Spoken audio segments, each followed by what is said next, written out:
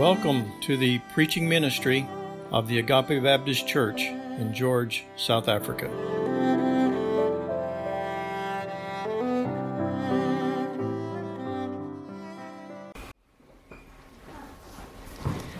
Good morning, church. If you would, please turn in your Bibles to Genesis chapter 1. Genesis chapter 1.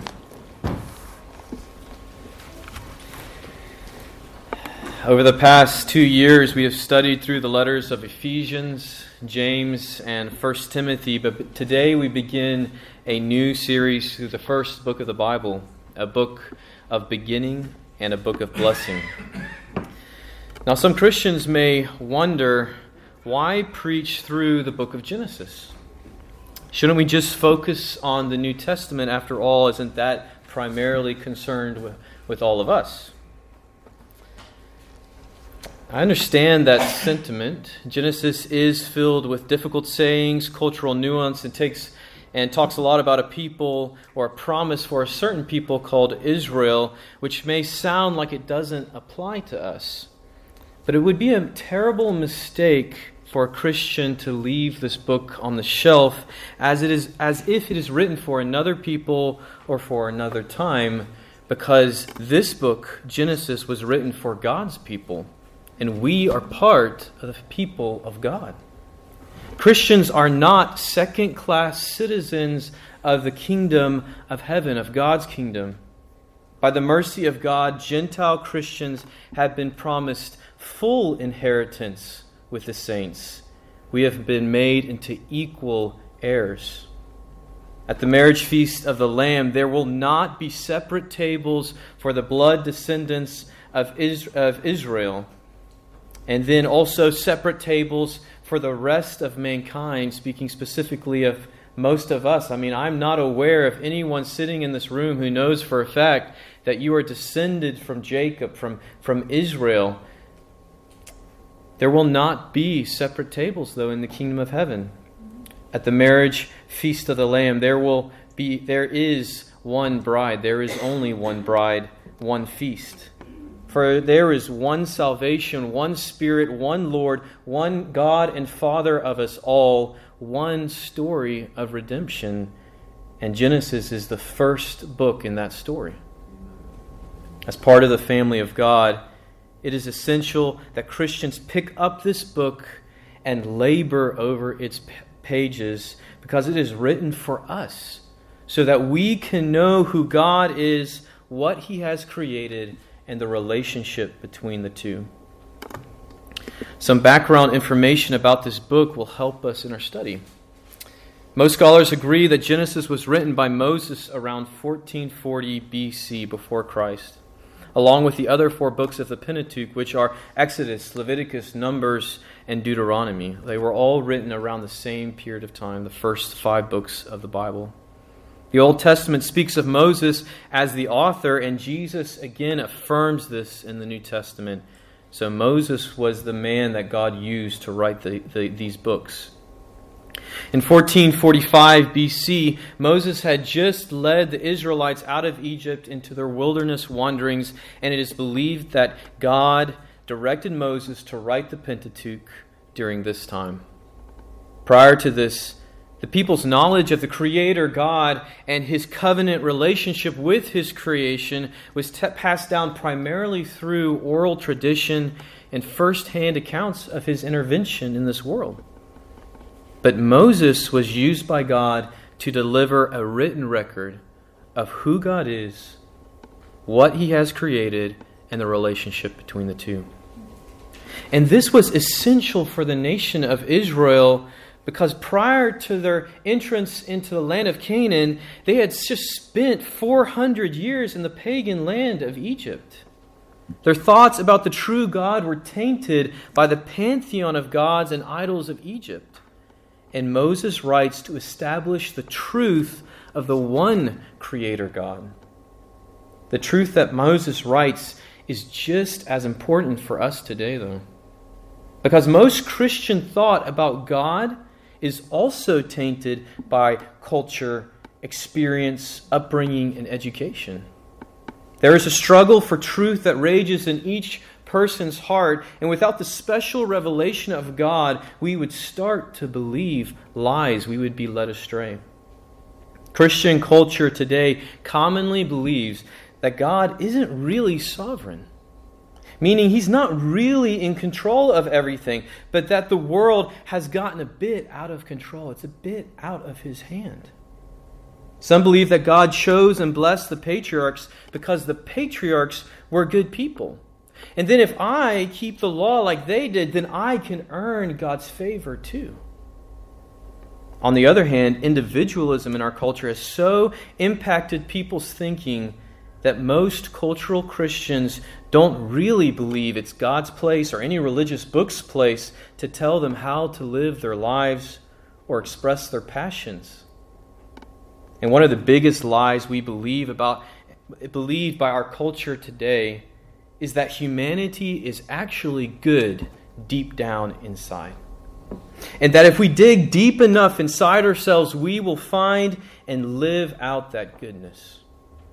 The 6-year-old little girl who stomps her feet at her mother is just misunderstood. The drunk teenager was just influenced by some friends who weren't educated properly. And the angry husband who lashes out at his wife and children is simply suffering from some mental disease. Because if we were actually able to express our free will and who we truly are deep down inside, then you would see nothing but goodness coming out of humanity.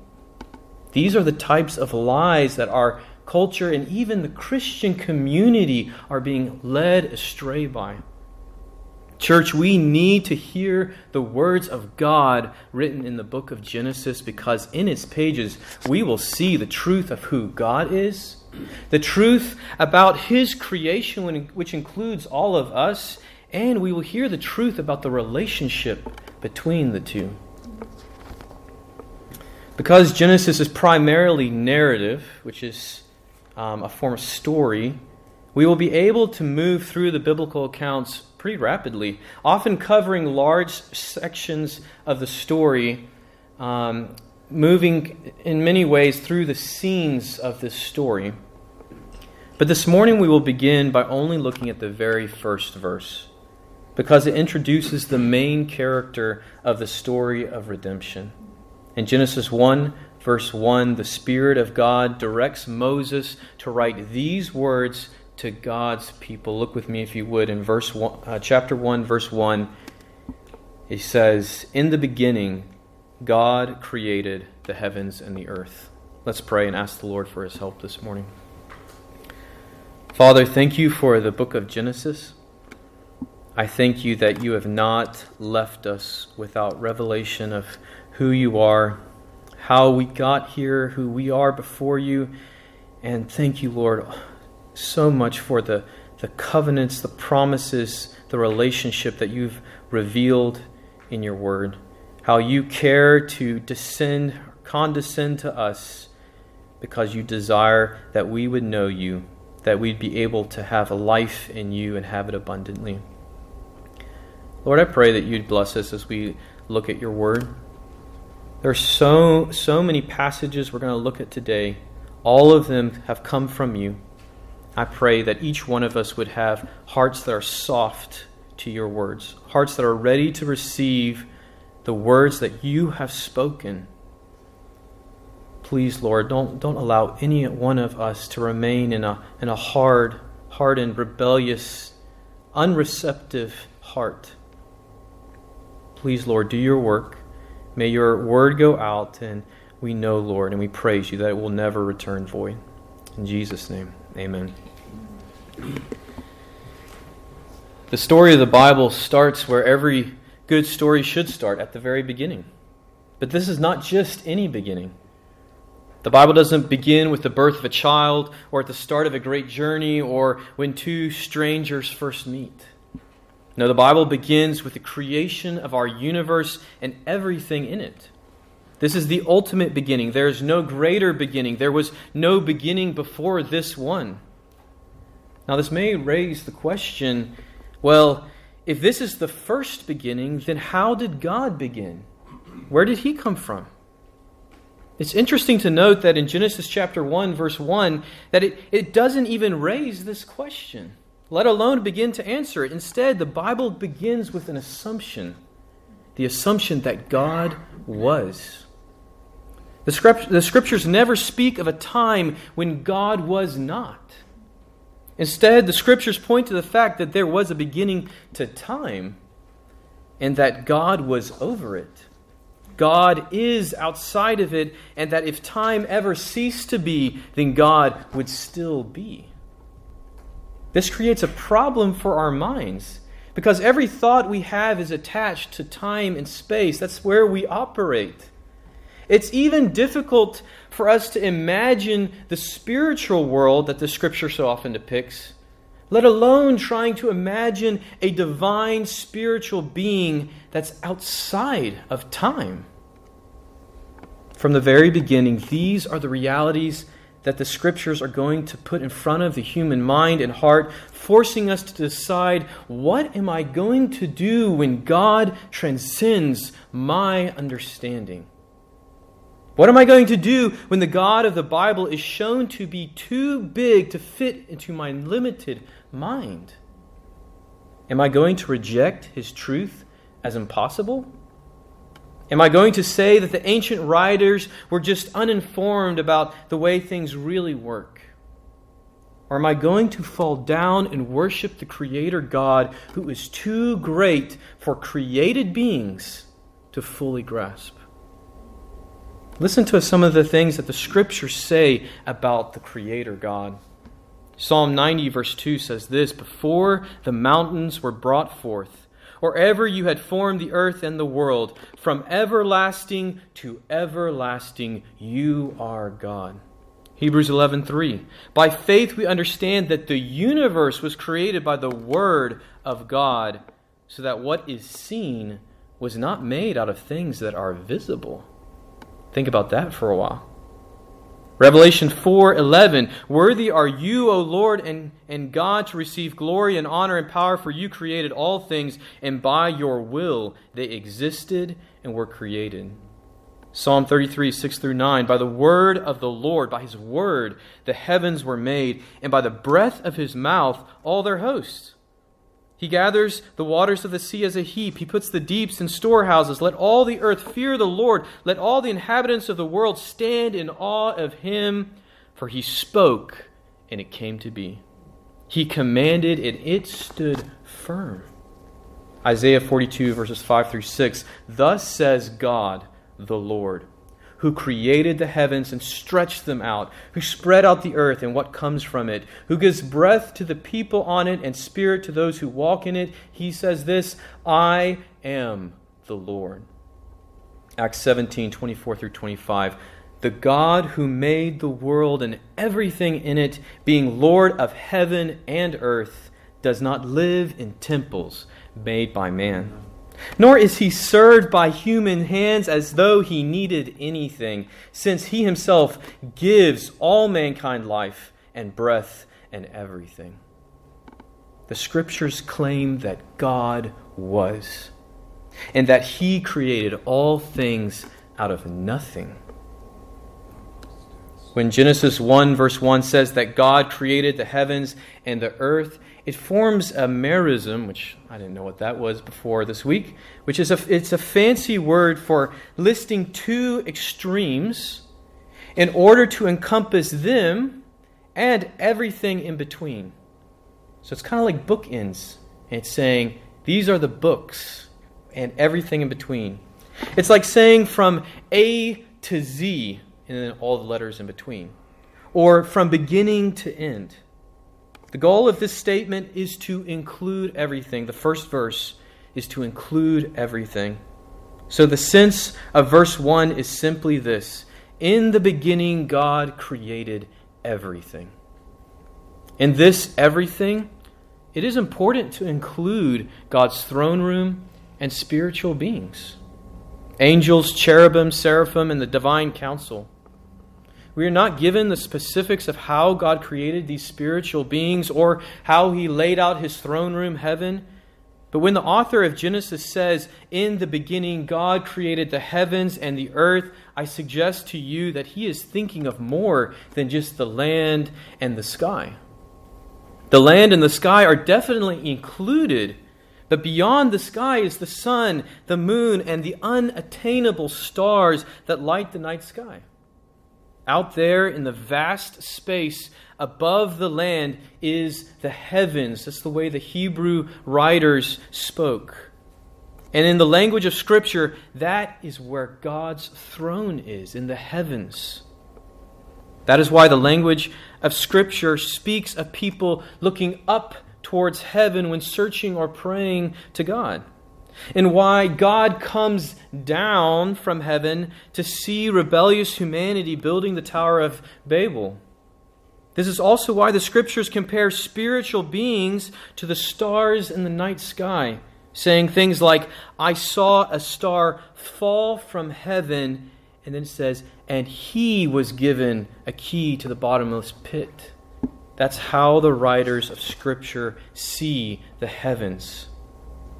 Genesis 1:1 is written with this type of imagery, and this is why it is best to understand this passage as referring to God creating everything at this beginning, from his throne room in heaven to the dirt of the earth. Nehemiah 9 verse 6 says this, "You are the Lord, you alone. You have made heaven, the heaven of heavens, with all their hosts, the earth and all that is on it, the seas and all that is in them, and you preserve them all, and the hosts of heaven worship you."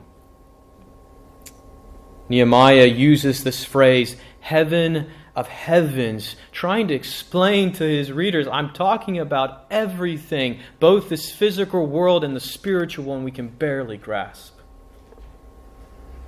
And I'm suggesting to you that this is most likely referring back to Genesis 1 verse 1 and how the Lord created the heavens and the earth in this beginning. With this backdrop, I hope to answer only one more essential question this morning. Who was involved in creation? If every created thing was made in the beginning, in this beginning, then the only being in existence before the beginning was God. Please stay with me. This is so important. If every created thing was made in this beginning, then God is the only being who participated in creation. The only being outside of time is God. Everything inside of time is creation. Even spiritual beings operate within time. They had a beginning. They are often said to be watching what God will do next, and they wait eagerly for things. Never is it implied in Scripture that spiritual beings like angels are outside time. They are bound by time. So the point is this. At the beginning, in Genesis 1 verse 1, God alone steps onto the stage and creates out of nothing. There was nothing besides him. But as we go through the Scriptures, we begin to see something very interesting. In Genesis 1 verse 2, we are introduced to the Spirit of God that hovers over the face of the waters. This same Spirit of God is later described as the breath, life, and power of God. And then sometimes it seems to be operating, this being seems to operate within creation as a person. The writers of Scripture speak of this being as a person, both giving it the title of God, yet talking about it as an individual. We're also introduced in the Old Testament to a being called the angel or messenger of the Lord. This being presents itself to humans in physical form, or typically in physical form, is introduced specifically as the angel of the Lord, but then starts speaking as if he is the Lord, as if he is God. Now, if you go back and you look up these references for yourself, remember, this is specifically the angel of the Lord. The Hebrew writers put the emphasis in the angel of the Lord. This is the one I'm talking about, this being. Think on these passages with me in the Old Testament. In Genesis 16, verse 10, the angel of the Lord finds Hagar hiding in the wilderness from Sarai and Abram. We pick up the story in verse 10. The angel of the Lord also said to her, I will surely multiply your offspring. I will do it, is what he says. I will surely multiply your offspring so that they cannot be numbered for multitude. And the angel of the Lord said to her, Behold, you are pregnant and shall bear a son. You shall call his name Ishmael, because the Lord has listened to your affliction. He shall be a wild donkey of a man, his hand against everyone, and everyone's hand against him, and he shall dwell over against all his kinsmen. Verse 13, so she, speaking of Hagar, called the name of the Lord who spoke to her, You are a God of seeing, for she says, Truly here I have seen him who looks after me. The angel of the Lord appears to mankind over and over again in the Old Testament, but then speaks as if he is the Lord. Also think on Genesis 22, verse 12. Abraham is about to kill Isaac as a sacrifice to God, and just before he lowers the knife, we read this in verse 11. But the angel of the Lord called to him from heaven and said, Abraham, Abraham. And he said, Here I am. He said, speaking of the angel of the Lord, said, Do not lay your hand on the boy or do anything to him, for I now know that you fear God, seeing you have not withheld your son, your only son, from me. Amen. You have not withheld him from me. Once again, the angel or messenger of the Lord, the one who speaks God's words, this messenger arrives on the scene and speaks as if he is the message of God, yet also God. He is the Lord.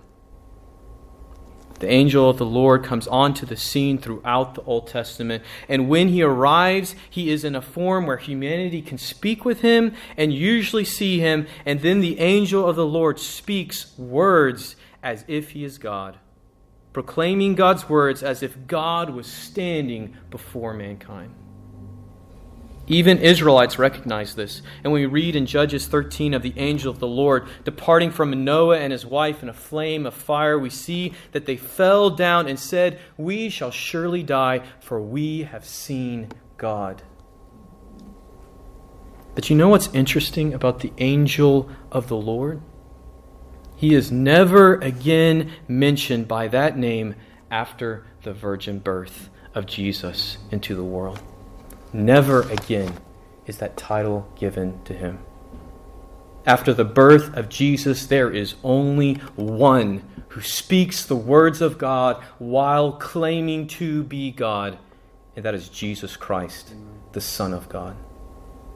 John begins his gospel as plainly as possible so that his readers can look back throughout the Old Testament and see how the Word of God was one with God, yet also distinct from God the Father and God the Holy Spirit. John begins his gospel this way. In John chapter 1, verse 1, in the beginning, he's pointing back to Genesis chapter 1, verse 1. He says, in the beginning was the Word, and the Word was with God, and the Word was God. He was in the beginning with God.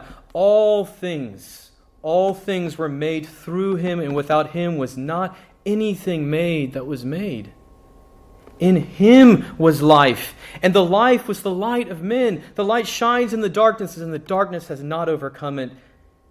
Verse 6, there was a man sent from God whose name was John, talking about John the Baptist. He came as a witness to bear witness about the light, that all might believe in him.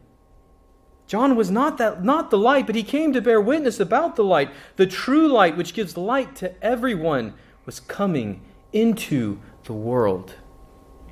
He was in the world, and the world was made through him, yet the world did not know him. He came to his own, speaking of Israel, and his own people did not receive him. But to all who did receive him, who believed in his name, he gave the right to become the children of God, who were born not of blood, nor of the will of the flesh. It was not of man, it was of God, but of God. And the Word became flesh and dwelt among us, and we have seen his glory, glory as of the only Son from the Father, full of grace and truth. John bore witness about him and cried out, "This was he of whom I said, he who comes after me ranks before me, because he was before me." Verse 16, "For from his fullness we have all received grace upon grace." Verse 17, "For the law was given through Moses. Grace and truth came through who? Through Jesus Christ." No one has ever seen God. Pause in thought. He goes on to say, the only God who is at the Father's side, he has made him known. Jesus Christ is the Word of God who became flesh. The Son has always been the Word of God, eternally. He is one with God. He is divine. He was never created. He had no beginning and will have no end. Maybe there's some here who are still not convinced, so please think carefully with me about what God says in His Word in these next few passages.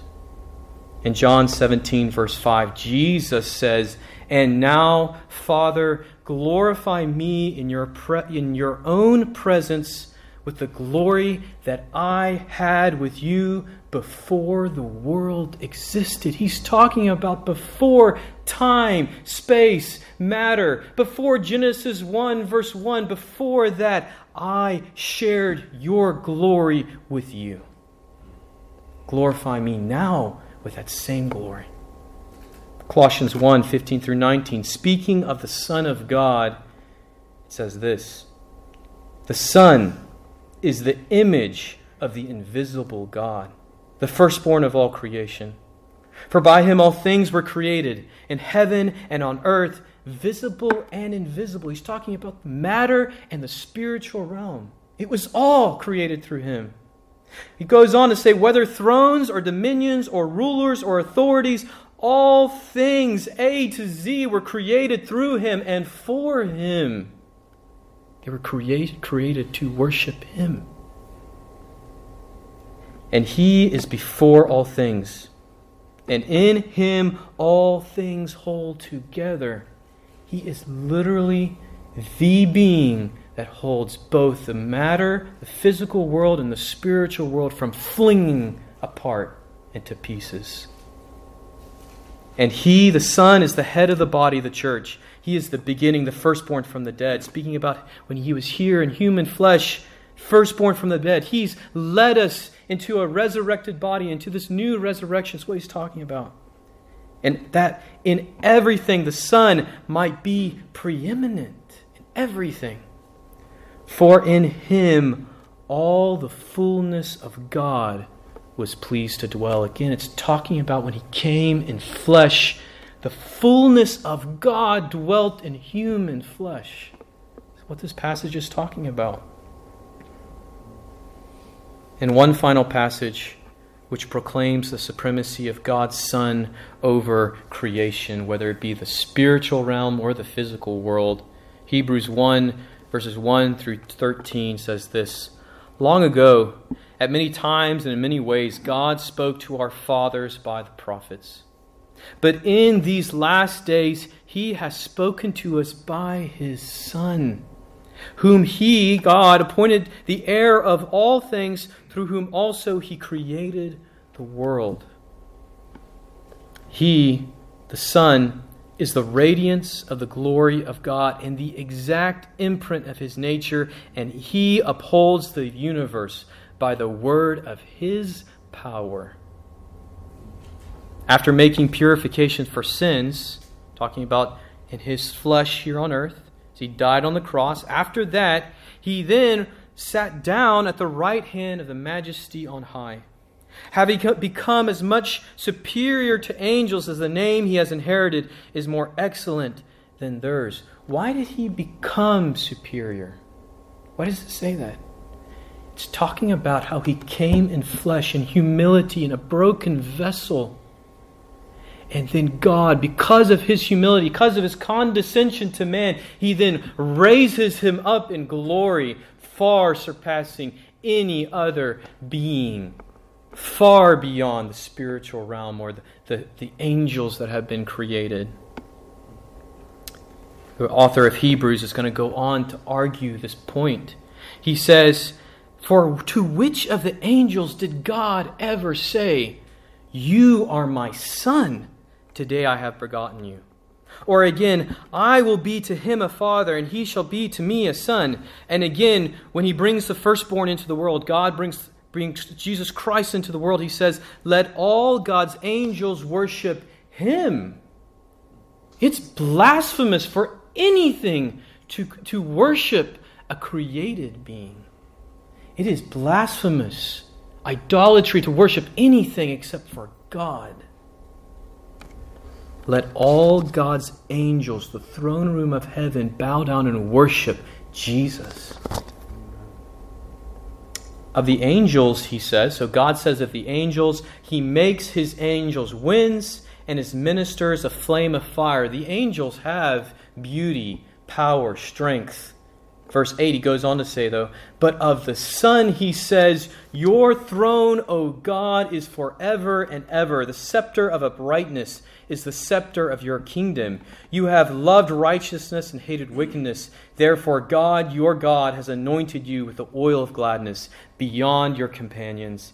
And also he says this, 'You, Lord, laid the foundation of the earth in the beginning.'" He's talking about the Son. "And the heavens are the work of your hands." The spiritual realm is the work of the Son's hands. "They will perish, but you will remain. They will wear out like a garment, like a robe. You will roll them up like a garment. They will be changed, but you are the same, and your years will have no end." It's talking about the galaxies, the stars, the sun and the moon being like a garment that just brings him glory. He's not part of it. It is something that points to his glory, his divinity. The writer of Hebrews goes on in verse 13 and says, "And to which of the angels has he ever said, 'Sit at my right hand until I make your enemies a footstool for your feet'?" As you move from Genesis to Revelation, you must come to realize and proclaim that God existed before time began as Father, Son, and Spirit, 3 in 1. I'm not asking you to fully understand the Trinity because I cannot claim that. No one sitting here can claim that. It is a God thing that's beyond our minds.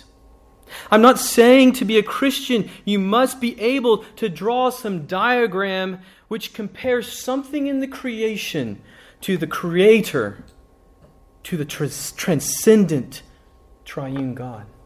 I'm not asking you or saying that you have to be able to do that.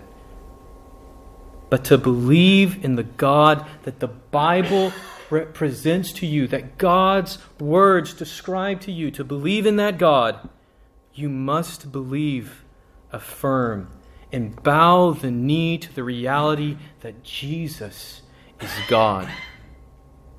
And that the Father, Son, and Spirit are the one Creator God, known by his personal name, Yahweh. Let's pray together.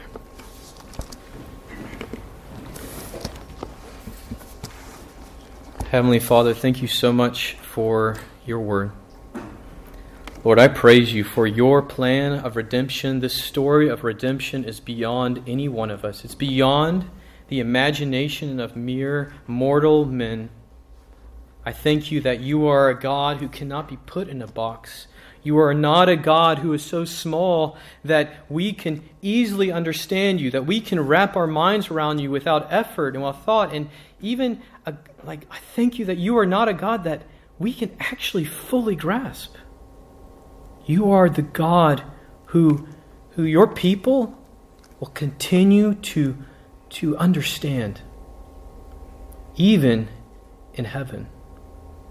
Throughout the eternal ages to come, your people will go on learning more and more of the one true God, of who you are. Lord, I praise you for this. Lord, I pray that again, that your word would go forth this morning, and that any hardened heart would be softened, and that no one would leave here, Lord, rejecting your Messiah, rejecting the Anointed One, making him a mere mortal, or saying that he's something like the angels, or saying that he is less than one with you. Oh Lord, may we as a church love your word, cling to your word, and humble ourselves and bow our knees to things that are difficult to understand, yet we proclaim that our God is great. He knows all things, and we live by the breath of his mouth, that you alone are the one who gives life and breath, and you are alone are the one who holds wisdom and knowledge and understanding. You alone were the one who was there at the beginning. Lord, may we together today bend our knees before that. It's in Jesus' name I pray. Amen.